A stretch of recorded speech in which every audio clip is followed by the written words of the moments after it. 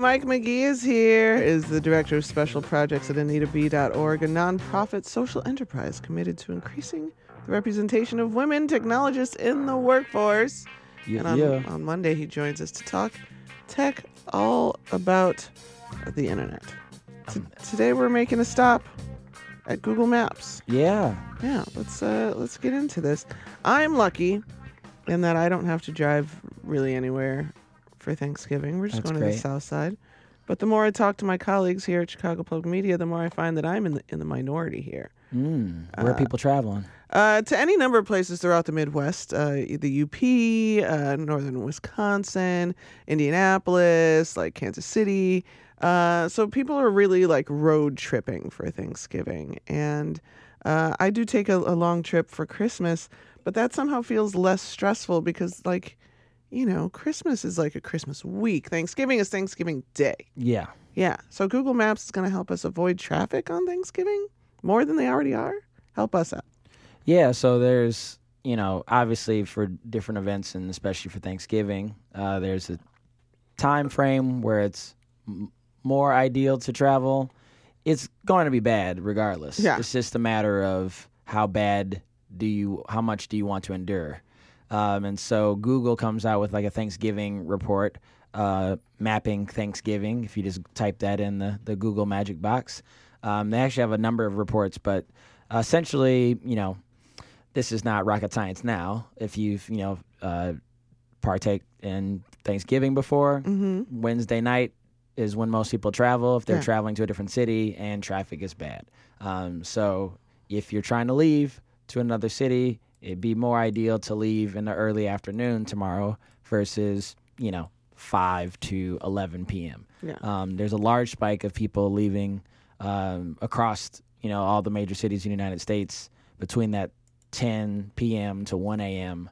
Wednesday to Thursday. So if you think that you're getting a jump on people by traveling really late at night on Wednesday, everyone else is thinking the same thing. So sorry. Just, and whatever you do, whenever you drive, be the most careful, you guys. This weather these days, unpredictable at best.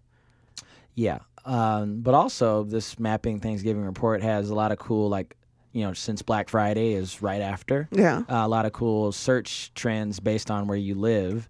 Most of them are obvious. If I go to Chicago and on Black Friday, there are going to be spikes in searches for clothing, electronics, and shoes and shopping centers. But it's also interesting for like entertainment searches overall, like Wednesday to Friday. In Chicago, nightclub around Wednesday midnight spikes, primarily because I think a lot of people go out if you're, of age the night before Thanksgiving. It's a chance to kind of see friends you haven't seen if you're coming home. And so that's cool. The other thing is that there's a spike in searches for museums Friday morning to Friday afternoon. So stuff to do with the whole family. Yeah, apparently, people low impact. Hit up the museums. For food and drink search terms in Chicago, Chinese restaurant spikes Thursday and Friday. Okay. Indian restaurants also spike Thursday throughout the day and on Friday in Chicago. Barbecue restaurants spike and Wednesday. Oh I know, I've been wanting barbecue for like a week, and I've been seeing all these amazing commercials. And anyway. But Wednesday and Friday, barbecue restaurants spike, and pizza restaurants spike, and markets spike after the afternoon on Black Friday. So that's some interesting things there. Also, trees, buying Christmas trees Friday spike, outlet malls, and people also like to go out and see nature after they eat a bunch on Thursday. So those are some interesting searches. You can again Google mapping Thanksgiving and find it. On a Google Trends website, but interesting to just learn about things that you might not have known. Yeah, get out there, enjoy this short week, enjoy the long weekend, go see your friends at a bar, go get some art in a museum, but whatever you do, put gravy over everything. Well, one of the things I'm thankful for is you. You're a great asset to the show and a good friend to have, so thank you for joining us every every Tuesday like you do. Oh, appreciate it. Something that historically I've not ever been thankful for as a 20-year veteran of the service industry. Yelp. Dun dun. Don't like it. Why would you not like Yelp? It seems like a great service to help people find businesses that they want to use, and I'm sure the people who put reviews on there only give the most objective reviews to help other users. I once got a bad Yelp review where this woman went into like painstaking detail about some nonsense. Like, this thing on the menu was not up to par. I'm like, well, because that thing is not on the menu. We've never had that thing. I don't know what restaurant you thought you were at. And you got the bad review? Yeah. Because you control the menu? Yeah. Okay. And because when it was one of those things where it's like, I didn't care for this. I was like, but you ate the whole thing. And then she goes and types up something about something that wasn't the thing that she had. And then I had to get called into the office. We had a good chuckle about it. That's neither here nor there. What I'm saying is, yes, there are some bad things about Yelp. The saying the customer is always right is not true. But I do like a good handy dandy resource when I'm just looking for something. And I also like feeling accepted when I go to a place. How is Yelp going to kill two birds with one stone here? Yeah, so they just came out with a new filter, which is designed to help people find welcoming businesses that don't discriminate, based on, well, anything. So it's called Open to All. You could already see businesses that indicated that they are open to all, no matter, race, ethnicity, national origin, sex, sexual orientation, gender identity and expression, immigration status, religion, or disability. But now you can, if you're a Yelp user, you can filter by that qualifier. So if you go to Open for All or Open to All, you'll see all the businesses that don't discriminate on, people. So yeah, it's available on all their platforms: web, iOS, Android. The visible icon shows up in the mobile app versions. But Yelp cites the Supreme Court case about a cake shop in Colorado that didn't want to bake a cake for a gay couple as an example of why this filter needs to exist. Businesses can mark themselves as open to all. Nice. Say more than 300,000 businesses are currently listed as open to all, and they hope people make decisions based on the filter and that more businesses will join. So in the spirit of at least, what we've made Thanksgiving to be about, being open to everyone, it's a good move by Yelp to do this, and hopefully that will result in just a better experience on the platform because, as you mentioned, there are issues. There are issues.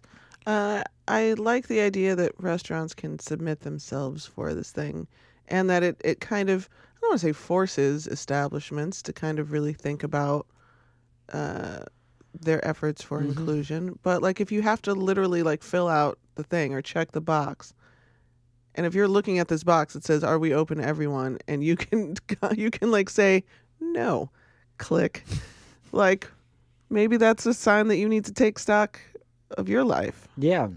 At the very least, hopefully it's a social pressure to be a good person and be a good business owner. Yeah. But at the very least, yes, your love of capitalism and making money might override. And possibly there are certain things that are stronger. Hate's real strong. It is. You'd even rather lose money. But hopefully this open to all filter will push the undecideds over to the light. I hope so too. We can only hope. My heart is open to all. Tell me about Beyond Small Talk. Yeah, so this is really just designed for, I don't have this problem, and a number of a subset of people don't have this problem at Thanksgiving. I'm not saying anything beyond that, but sometimes it can be difficult to strike up conversation with your relatives, around the dinner table or in preparation or after, if you have any special activities.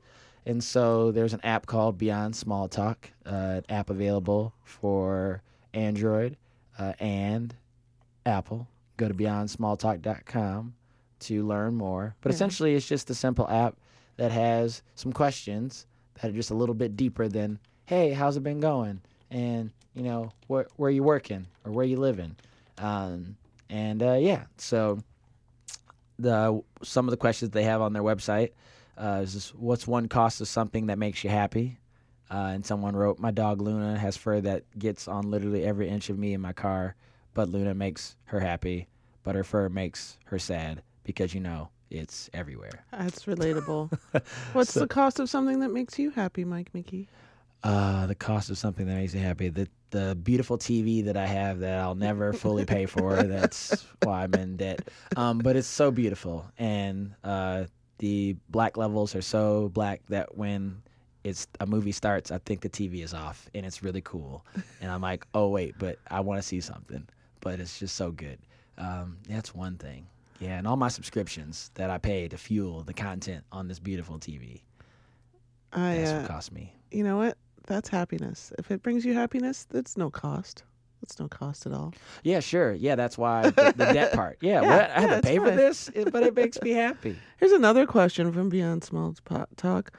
What have you gotten better at recently? Not going off on people. Oh, yeah, me too. That's growth. Yeah, I'm not great at it, but there's just things, we all have things that we subjectively think are simple. Now, most of the things that I subjectively think are simple, objectively are simple. So when you don't do that, I want to go off on you. But I'm working on it. I've gotten better because I'm managing a team, and they're wonderful people. So I'm trying. They're good. It's just some other people got to work on. So again, y'all can tell that it's a process. It is a process. How about you? Was it something that I've gotten better at lately? I think so. I don't know. I'd like to say, balancing the different things I have going on in my life. I'm trying to do a better job of not burning out as quickly as I used to. Okay. I'm a burn the candle on both ends kind of a person. Yeah. So I'm trying to make a better effort of, not rushing, getting things done in a timely fashion, just being mindful of my time, mindful of the time of others. It's hard because as much as I try, there's still only 24 hours in a day. Yeah. So just time management is something that I, have to make a real effort. And I think it's working out. Mike McGee, always a pleasure to have you here. What's going on over at AnitaB.org? Yes, we are preparing for 2020. We got a lot of special initiatives that we are working on to, bring more women into the tech industry. But more importantly, once they're in there, how do we keep them there? How do we, help them build a pathway to advance in their careers and start their own companies? So as we enter the final month of 2019 and the final month of the decade, dun, dun, dun. Dun, dun, dun. We are looking for end-of-year donations. So if you still want to, get some tax deductions and tax benefits, you can donate to AnitaB.org. Just go to AnitaB.org/donate. Thank you, Mike McGee. We appreciate you.